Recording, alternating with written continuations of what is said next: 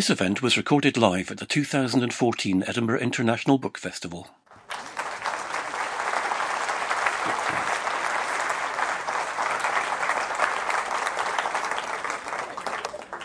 Come on, you guys. Our modest team.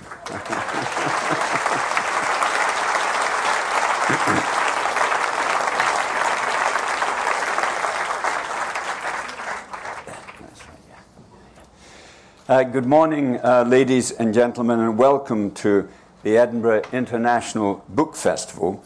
My name is Richard Holloway, and I'm privileged to be introducing and chairing the session this morning. I'm told that the tent is well grounded and is unlikely to blow away. It may start wuthering during the event, but you're quite safe, I'm told. The series of which this event is a part, Turning Points for Civilization, is a response to Alexander Kluger's witty cross-disciplinary work on three defining ideas in human history: capitalism, the city, and religion. And it's religion that's our topic here this morning, very broadly understood. While I remain an uncomfortable adherent of the form of religion I spent my life serving, in recent years, I've become more conscious of its stumbling blocks than of its consolations, and I want to mention two of them. The first is what Malise Riven describes as the way religion makes normal human conflict harder to deal with than it already is by transcendentalizing the issues. Let me give you one example: the status of women. The liberation of women from dominant male hierarchies has been the biggest revolution of my lifetime. It was hard fought everywhere and is far from over anywhere, but it has a particular intensity in religious institutions that see gender relations not as adventitious social constructs, but as eternally decreed divine imperatives. And even those faith groups that learn to adapt themselves to the equality of women usually try to find religious reasons for doing so, rather than doing it because it's the right thing to do, which calls to mind Plato's question: is an act good because God approves it, or does God approve it because it's good? It shows that the big questions never go away. Another scandal that's very hot in the news is religious fanaticism and its cruelties. I hope that the politics of this will come up in the discussion that follows, but I've been helped in trying to understand its psychology by Adam Phillips' exposition of the phenomenon. He suggests that excessive belief is called up to stifle excessive doubt, which he labels excess as reassurance. And he goes on to say of the excessive acts that accompany excessive beliefs: wherever there are excessive acts, there are excessive fears about visibility, excessive doubts about people's attention. All of that rather negatively said. I get protective towards religion when I see it subjected to an entirely hostile exegesis. At its best, theology has always been more subtle than its caricatures suggest, and while I accept that religion has contributed and contributes today its share to the misery of humankind, it has also contributed much to the goodness and liberation of humankind. It's obviously a major factor in many of the convulsions of violence and disagreement that afflict the human community today. It's clearly part of the problem. What I hope we can look at is the possibility that it might also be part of the solution. And we've a ridiculously short period in which to discuss these issues, but we have three profound and very winsome thinkers to help us find a direction. Rowan Williams is a former Archbishop of Canterbury who, in being liberated from that role, returned to his previous, or one of his previous jobs as a theologian at Cambridge University, where he's also Master of Magdalen College. Angela Zito is a professor of anthropology and history of Chinese culture and religion at New York University, where she co-directs the Center for Religion and Media. And Richard Sennett is a professor of sociology and founding director of the New York Institute for the Humanities. Richard will speak first, followed by Angela, after which Rowan will pick up the pieces or gather up the fragments if you prefer the King James Version. Richard.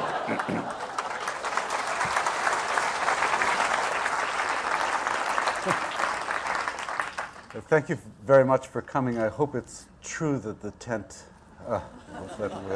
we'll hope.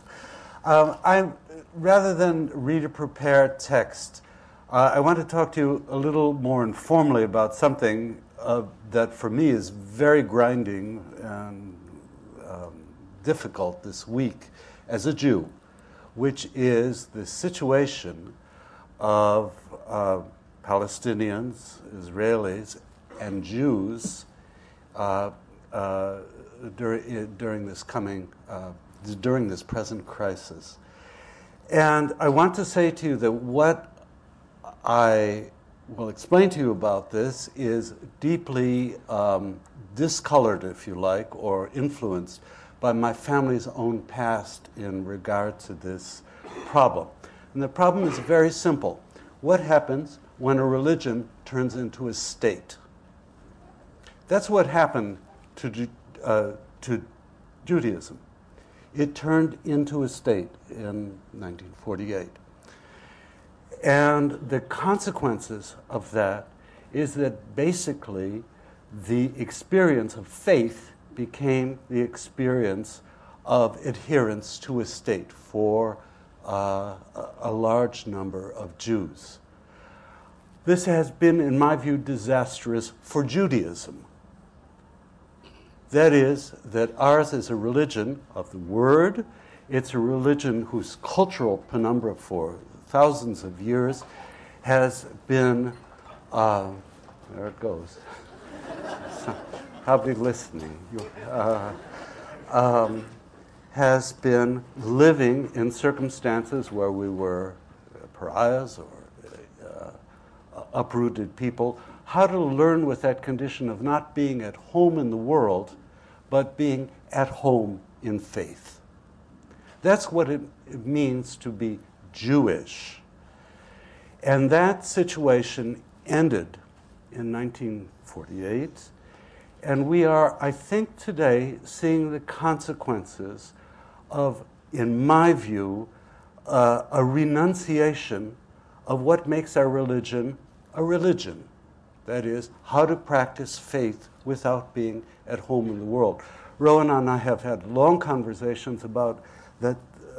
This is also something that is true of Christianity as well, that it began as your religion, most of you are Christian, began as a way of believing without being at home.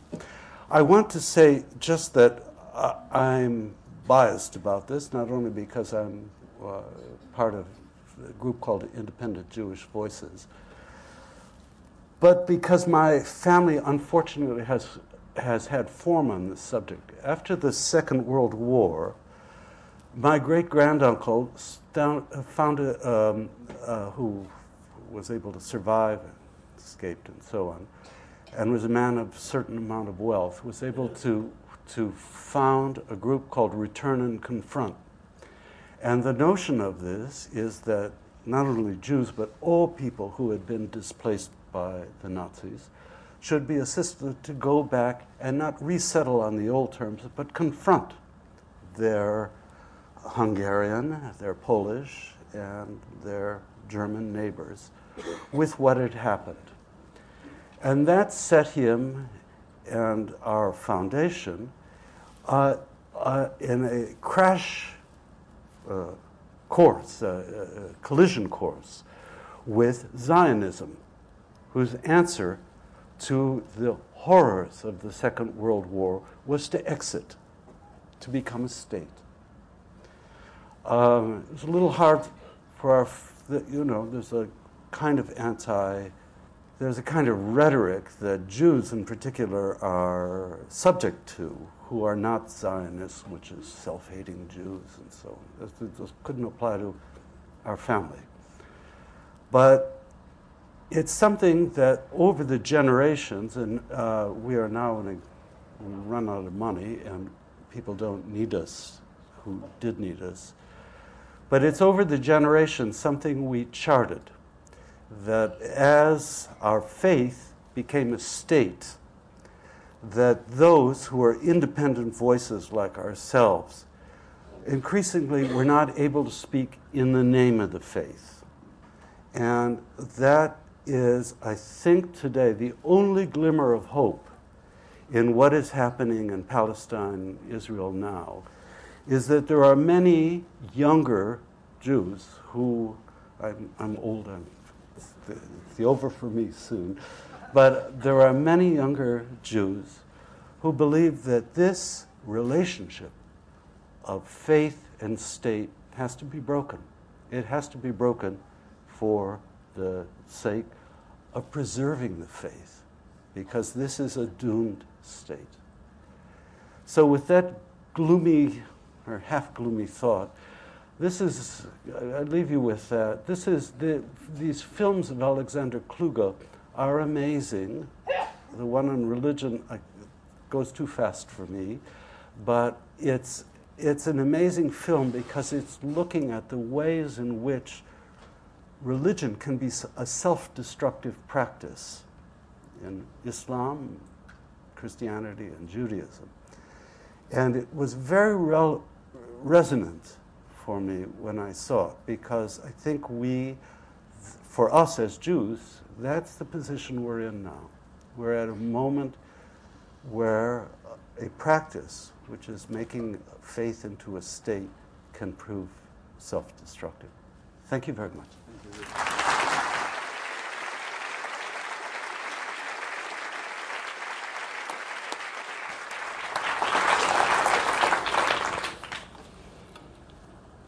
Good morning. The tent is holding. What kinds of persons are we?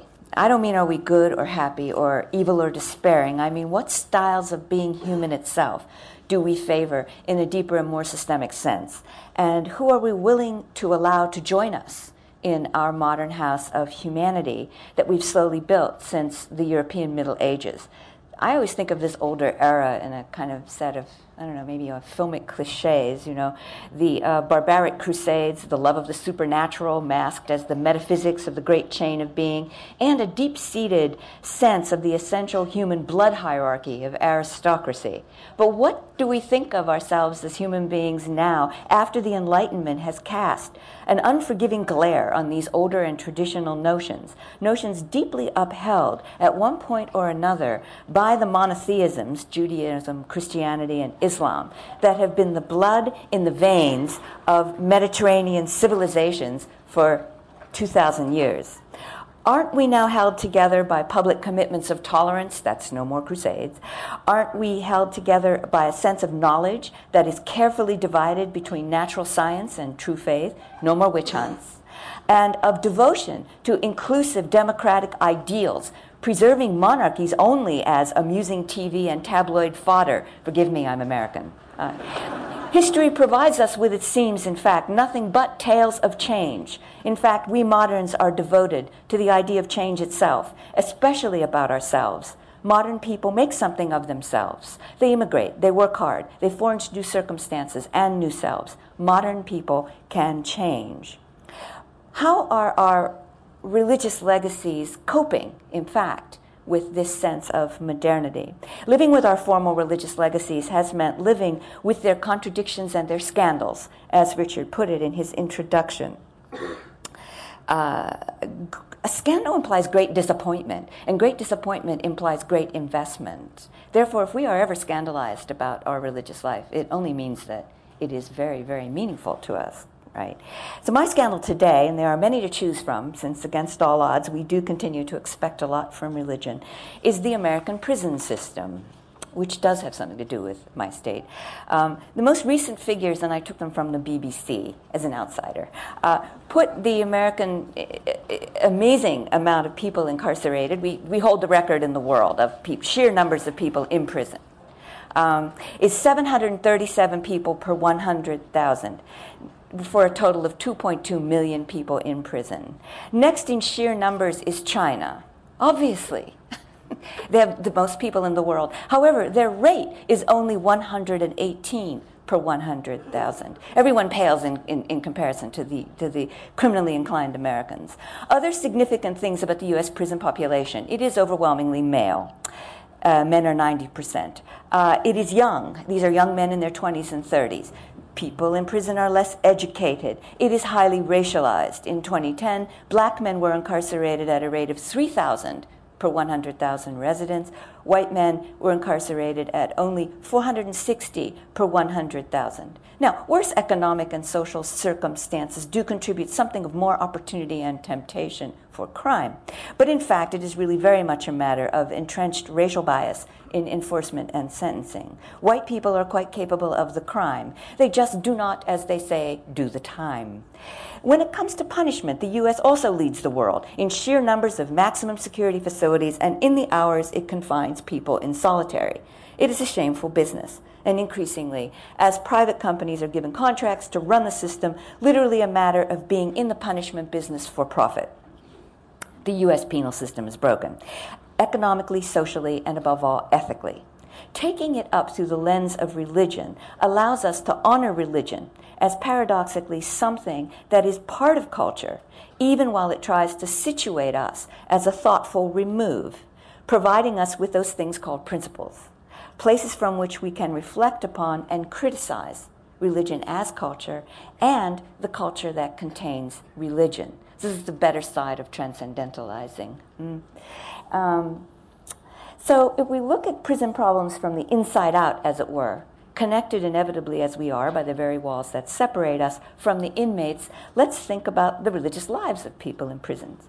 Statistics from the Federal Bureau of Prisons are hard to come by, even in a democratic place. But an old batch from 1997 yields that 99.8% of prisoners inside give some form of religious affiliation. Only 0.2% admitted to atheism. Perhaps prisons are felt to be as violent and dangerous as foxholes.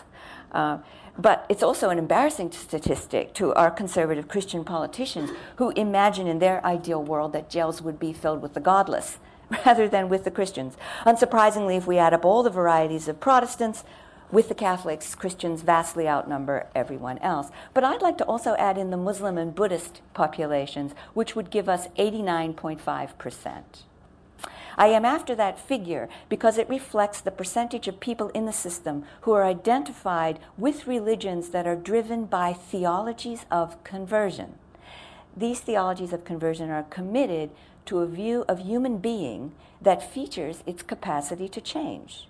So not only are the vast number of incarcerated Americans religiously identified, they identify with religions whose practices emphasize transformational capacities, which makes them quite modern.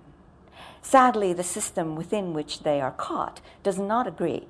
America has abandoned reform for punishment. Even as Christian-driven discourses occupy more and more political space in terms of reasons for legislation, we seem to have completely left behind more progressive versions of Christianity that were foundational to our early penal system.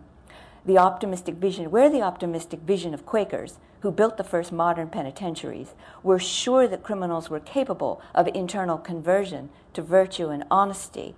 We in the States seem to be undergoing a reversion to our earliest Puritan Calvinist forefathers, who were far less forgiving.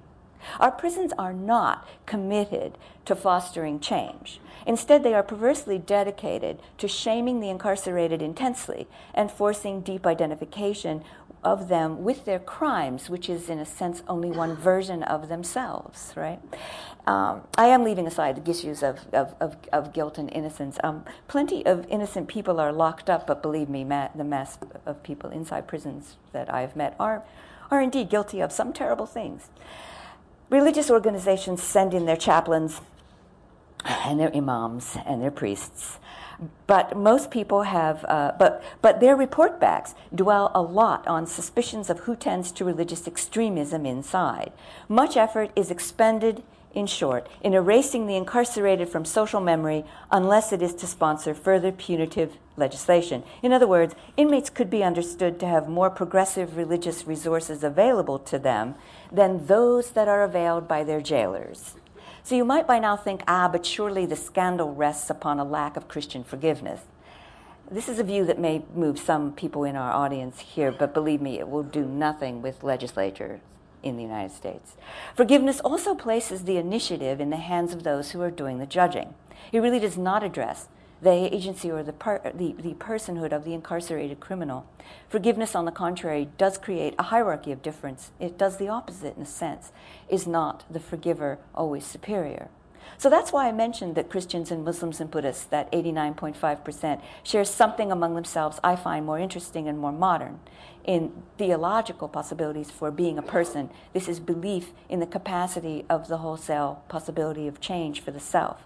As philosopher Richard Rorty put it, we have come to see that the only lessons of either history or anthropology is our extraordinary malleability. Now, certain religions have long understood this. The great wave of Pentecostalism in Africa and Latin America, the growing interest in more personally demanding forms of Islam, the slow infusion of the Buddhist Dharma into the West are current manifestations of its power. The scandal vis-a-vis theologies of conversion is one of forgetting and wasting a precious resource. It's the kind of scandal that haunts our stewardship of the environment, forgetting and wasting precious resources. The scandal lies in concentrating upon our differences instead of our commonalities, to the point where whole swaths of a population are abandoned to expectations of eternal criminality. We would say they are even hailed by social expectations of that role, when in fact we have the religious resources to find another way. They are abandoned as incorrigible, as unchanging, which makes them, in the terms I have introduced, not even modern. It excludes them from the house of modern humanity. I taught college courses in the anthropology and history of religions for a few years inside two women's prisons in New York City, New York State and in New York City. Now, the scene of teaching is both similar and different from the scene of some of the women's religious life inside. Both our classroom and Bible study groups or group meditations share a chance to form voluntary communities inside the forced and often unpleasant and even sometimes quite dangerous closeness, the human closeness of a prison. But besides this important sense of community, commitment to college and commitment to religious studies provided a way as well of exerting personal control over time in a very small way. Both called for participation in the world of discipline in which prisoners found themselves immersed. This personal commitment to the discipline of college or the discipline of being part of religious life inside, being on time, getting your work done, reaching goals of competence, is based in this modern idea that people are more a matter of becoming rather than being, that they can change. So breaching the wall, going inside a prison to teach, was more than a symbolic crossing over this institutional and legal divide. It allowed me to spend time with my students and create with them a tiny slice of common reality that we could share, which brought about change for us both. So the commitment to human transformation is shared between certain religious theologies and critical educational practice. And this should not surprise any of us who know their common history and roots. But the scandal is that we have forgotten. So I look forward to our discussion later. Thank you. Okay.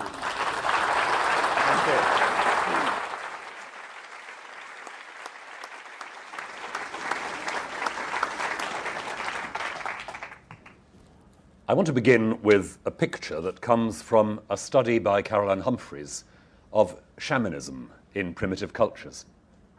Primitive in inverted commas, take for granted. She describes a scene where the local holy man, the shaman, steps forward in a context of profound community conflict, draws a circle around herself, and summons the protagonists of the conflict inside the circle with stern and menacing gestures. They are not to leave that circle until the conflict has been resolved.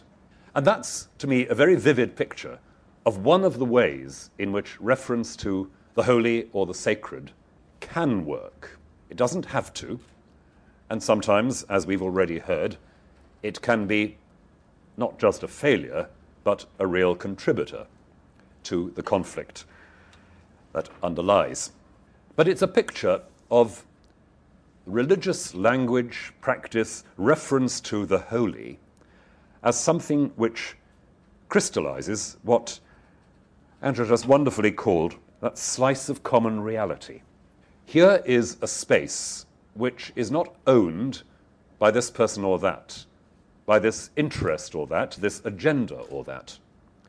Here is a space which is in principle accessible to everybody, and a place where a whole lot of relationships that have nothing to do with the ordinary struggles of power and advantage can be brought into the foreground. To put it rather epigrammatically, this is a place where your only job is to be human. And there aren't very many places like that in most human cultures, which is one of the things that is going on in religious practice. The affirmation of a place where all you've got to do is be human. I talked about the relationships that this takes for granted. So often we work on understandings of relationships and systems of relationships which are about the ways in which we recognize one another, admit one another as admissible, as recognizable, as those others who've jumped through the hoops that we require. And there are moments where it is essential that we're reminded of what I'll call inaccessible relations between people. What binds us to one another in ways that are just not accessible to damage, alteration, renegotiation. Art, of course, when it's doing its job, does exactly the same. It connects us with those inaccessible levels of relatedness that otherwise we ignore or overlay or distort. And that, to my mind, has something to do with the way in which so many religions have built into their DNA, so to speak, a universalist agenda. There is something about what is being spoken of here which is not simply of local or partisan interest. There is something about the quality of being human that is under negotiation here, something about a vision of human, it's a difficult word, but let's use it, inclusivity. That's to say, reference to the holy, reference to the sacred, allows me to say of every other partner in the human world, there is something about them that has to be taken seriously and that cannot be negotiated out of existence. Something about them which has a claim upon me, something about them which is not about my interest or my agenda. A religious view of another human being begins, you might say, with the recognition, this is not my property. Now, you don't need to remind me that religions have pretty universally tolerated any number of distortions and denials of this, not least in their attitudes to slavery.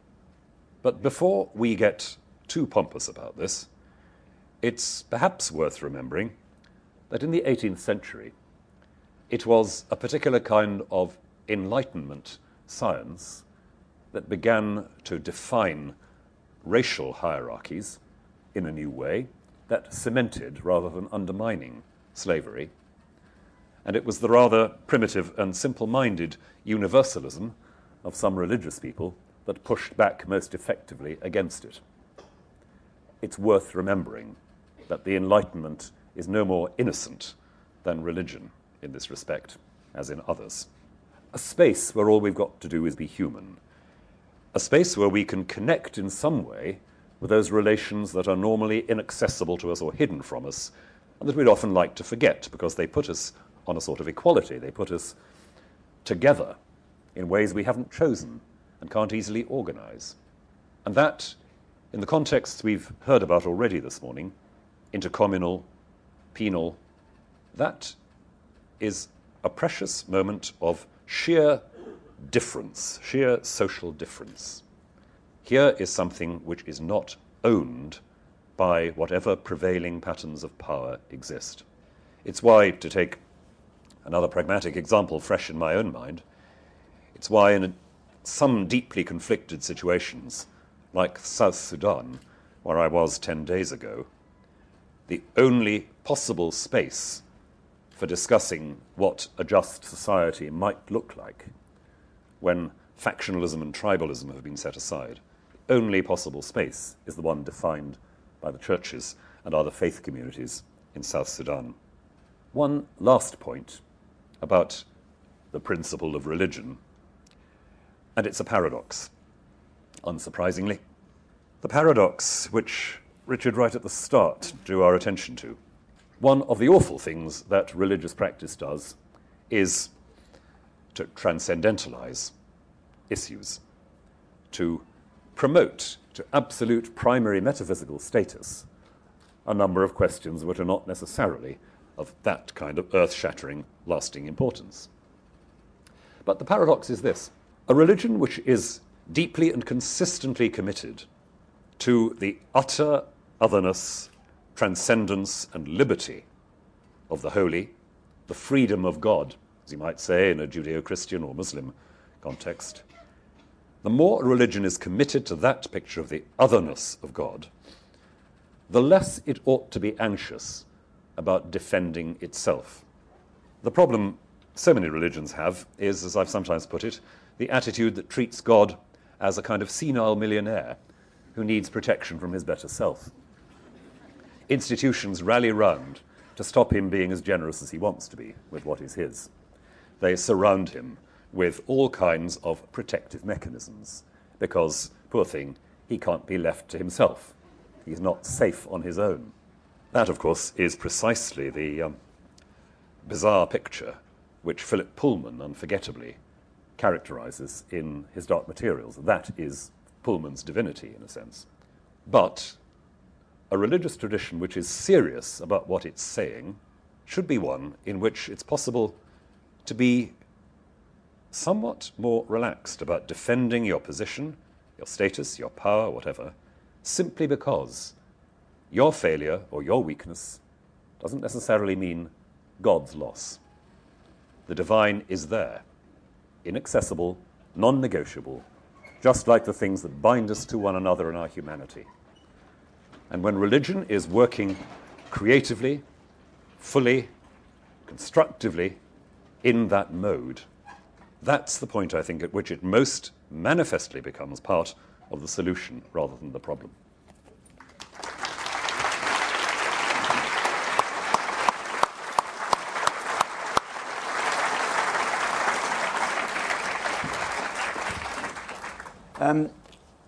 Richard,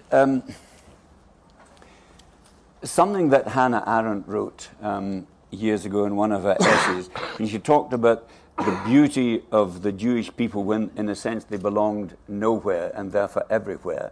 And when they got, as it were, Israel back, they became just like the rest of us. I wondered if you weren't being a bit tougher on your own people, because we're all states are pretty foul and corrupt when they're defending their own interests. And hasn't all that's happened to Israel, which is doing the usual ugly things that states do, it's simply become like the rest of us? That's true. That's true. I think the problem is this, that the rebound on that is to think of this as a Jewish state, means that the rebound from what the state does, which is awful, is, and as we're seeing in the last couple of weeks, an increase in anti-Semitic activity in Europe, states, which is aimed at the religion. And it would be like saying that, I don't know, if I don't know, this isn't a good analogy. My worry about this is that the religion has to be protected from the state. And I wouldn't see this as a bucolic situation. That's an odd word that Hannah Arendt used. But ours is a religion that could live stateless for thousands of years in the face of prejudice, discrimination, and survive. Mm-hmm. And now my worry is that a state religion means that the attacks on Jewish people for being Jewish will increase. So that's why I think the movements like Independent Jewish Voices are so strong in their criticism of the Israeli state, which, as you say, is acting just like it's like a very bad state, but it's acting like a state, is that the knock-on effects are something that don't have to do anything with the preservation of that state. Can I say one other thing about this? If I were an Israeli, I would want to join up the dots between Hamas and ISIS. Someday, I'd want to join them up mentally, just in terms of statecraft, to mobilize your enemies and drive them further and further to extremism. Not so smart. So this is something that I mean, the period we're in now is that's what worries me, when those dots get joined up. To keep that thought going, Rowan, because in a sense the ideology of ISIS, not sure what it's calling itself this week, it is precisely to make religion the state. Yes. Right. Yes. And that how are we dealing with that? Of course, what it's doing is, in effect, to undermine the whole notion of a religion that is, as something which is not the political space. This is precisely the self-defensive space. This is the practice of rivalry, violence, etc., which ideally the religious reference ought to be springing us out of. That's the awfulness of it. And the irony, I think, is that just as there are aspects of Israeli policy which are making Jews less safe, so the defense of Islam, in certain ways, undermines a whole practice and identity and integrity in Islam in ways which seem to suggest that the future, and this is a horrible prospect, the future belongs to pseudo-religions. You know, and that's very alarming. What do you mean by a pseudo-religion? By pseudo-religions, I mean systems of thought and practice and speech which clothe naked violence and power precisely with transcendent authority. The way in which religion has always corrupted itself. More of the same coming, I think. But if I can go back for just a moment to Richard's point, what I think is most taxing, most difficult for many people looking on this nightmare conflict in Gaza is how you even begin to unpick two issues which are, for all sorts of obvious reasons, close together. You want a state in which it is safe to be Jewish. That's part of Israel's rationale. And Lord knows that's not a trivial request. It's a serious imperative need. Does that automatically mean you need a Jewish state? And that's the that's the tension within which it seems Israel lives. Right. It would seem to be a more general goal for other states that they should provide places where it is not only safe to be Jewish, but safe to be several other kinds of religions as well. You know. The religion in the States, I mean, it's the culture wars that you have there are in a sense defined by religious ideologies, aren't they? I mean, and what you said about the kind of heavy punishment ethic of the very right-wing conservative Christian with the gun above the windscreen and all. We're very self-righteous about that in Britain, especially in Scotland. We don't do guns in Scotland. I mean, it's sort of. So where this is makes that me going? happy to be here. Is that kind of evolving, being challenged? What's happening to the Tea Party kind of element in American politics at the moment? Is it quieter?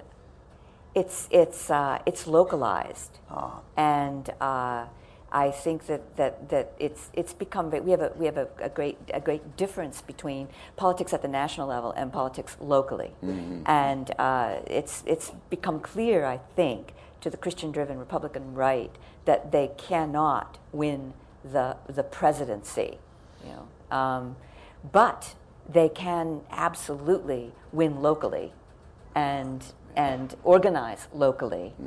So it's become more of a guerrilla movement in that sense. In that sense, this has something in common with an ISIS issue, doesn't it? This is it's religiously driven ideological work that resonates so deeply with our inner heart, and it moves people.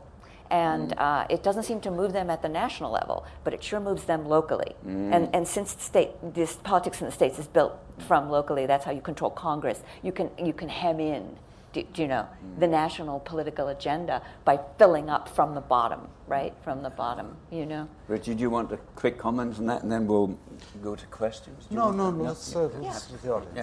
Can we have, we've only got about 10 minutes. This is going to be followed by a session with the First Minister, and there's another big eager crowd waiting to come in. So when we go out... the same? Yeah. We'll not get into the religious dimension of that. But if you let us get out, our speakers will linger in the signing tent if you want to come and ask them a question. But can I see that there's a hand there? Thank you. And there's one there. Yeah. Anyone over here? Hello. Okay. Yeah, and up there. Yeah, okay, good. Yeah. Yes, sir. Yeah. Angela Zito talked about the prisons being in the punishment business. Now, that to me implies that it has some sort of deterrent effect, but that obviously doesn't happen because there are so many repeat offenders. So it's more about being in the protection business, protection of the rest of the society. But why do we need to do that? And that seems to be because the people, the criminals, aren't being helped, aren't being treated. And so the question then is why? And what we know now is that the majority of people in prisons have mental health issues. Yes. Now, I mean mental health issues in the broadest sense. Yes. Personality disorders, narcissistic, antisocial personality disorder, all these personality disorders. The problem there is that treating these is very intensive, so it doesn't happen. So, and then this extends to religion, because the biggest problem with religion is the abuse of religion.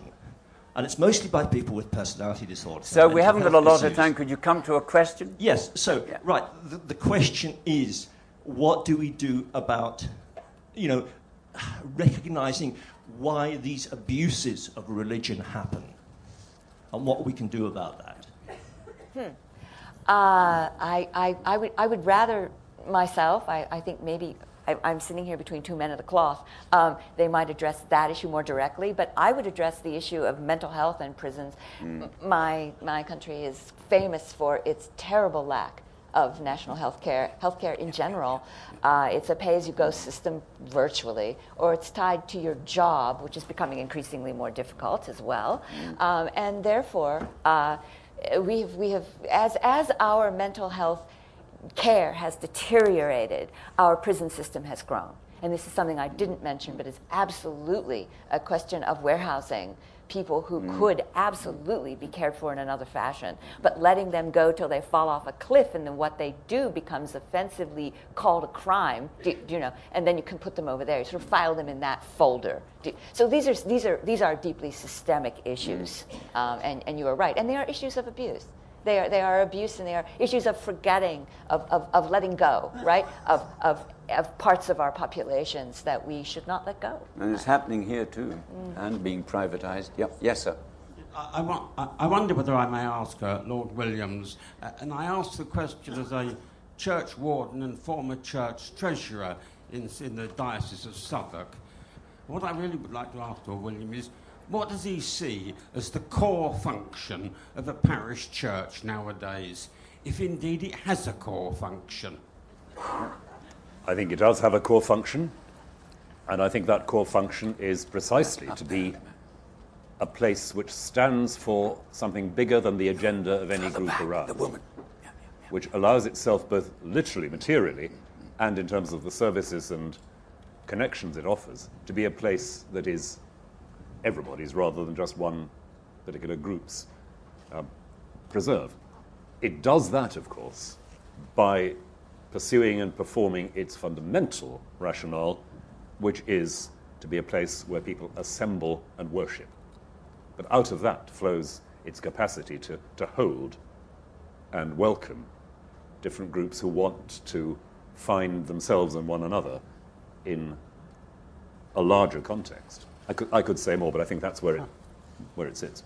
And it's worth watching Rev on television, isn't it? Exactly. Makes that one. Yes, yes, yeah. The I actually meant the woman next to you, but maybe, yeah. Yeah. Yeah. Was that? Oh, sorry. Carry on. Yeah, just carry on, sir. It's all right. You talked a lot about modernity as being a condition of religion nowadays, or a factor that feeds into religion nowadays. Does the factor in modernity of increased perseverance of identity not being subsumed to larger social forces, does this emphasis on an identity, an individual identity, which is in religion nowadays the spiritual, sort of more closely identified form, and is the religious conflict of the world today a function of the conflict between identity and a structure, a religious structure, or is it a more individual form of the thought? I'll put Richard This on is a that. wonderful question. Yeah, yeah. And I think probably the most difficult of all tests of faith is to believe without thereby gaining an identity. I think that's to me, that's the acid test of faith. To believe in something or forces outside yourself without therefore saying, and this is who I am. So it's a very profound issue. Rowan? Just very briefly, I think that has something to do with the answer to the question of how we identify the sources of religious abuse and the abuse of religion. Understanding faith as something which is not about cementing or reinforcing the walls of your own security over against, but as something which connects you in unpredictable and unmanageable ways. That, I think, is part of the answer. And that, I think, means we have to think very hard about how religious people are formed in practice. Mm-hmm. What, I'll be blunt, what kinds of meditative and prayerful practice are actually taught to people in order to enable them to mature in faith and in their perspective. And I think you'd have something to say about this from... Well, I think that's a wonderful question as well, and because there's no doubt that in our European American, I mean, in a kind of advanced capitalist consumer society, that the incitement of a sense of self as very it's somewhat selfish. It's about bringing up a sense of the self that is going to earn and going to get ahead and going to have the money to consume to keep the engine going, right? So how is it that religion, which we could mitigate this? Could mitigate this wholesale isolationism, right, of the possessive individual. How can that be brought to bear? And how can it be brought to bear in ways that, Rowan was mentioning, or that Richard mentions, rather than be brought to bear in forms of new extreme community, which is a kind of negation of the. And that is how many fundamentalist Christian communities that I'm familiar with more in the States, this is their criticism of that kind of person that I was describing. They want to mitigate that, but their prescription for that is not perhaps what you would be after or what I would be after. So. Yes, thank you. Hello. Thank you for a very interesting talk. With huge respect to the panel and the topics you've chosen to speak about, I was a little bit surprised in a week where we opened the papers to find thousands of Christians being slaughtered on a mountaintop, that we haven't sort of confronted that a little more. Could you say anything about the role of religion in conflicts at the moment and what we in the West, whether it's leaders or believers, can do? We kind of been touching on it maybe in a meta way, but Rowan, I mean, it is terrible, and that lovely parish priest in Iraq who's been addressing this and the horrors of it. Can you speak to that? It's a hideous situation and unfortunately an entirely predictable one. It's been a trajectory going forward for the last 10 years at least in the whole of the Middle East. The disempowering exclusion and virtual expulsion of religious minorities in general, but Christian minorities in particular, from any number of societies there.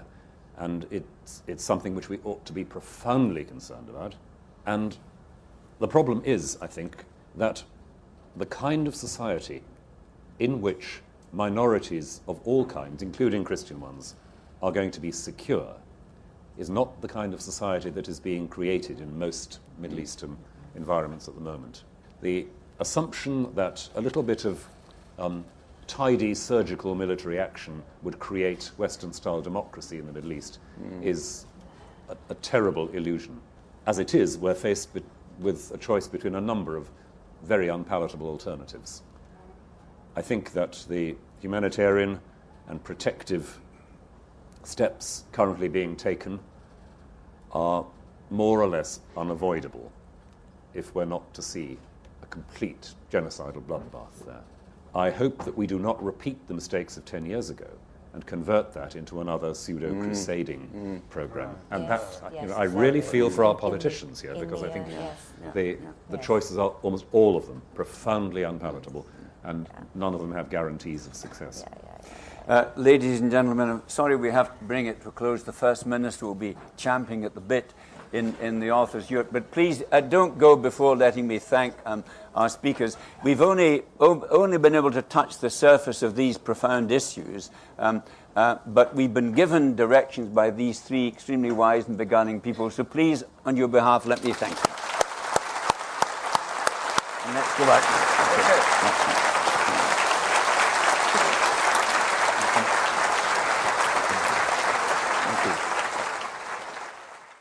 More podcasts and videos of Edinburgh International Book Festival events are available at www.edbookfest.co.uk on iTunes and YouTube. Just search for Ed Book Fest.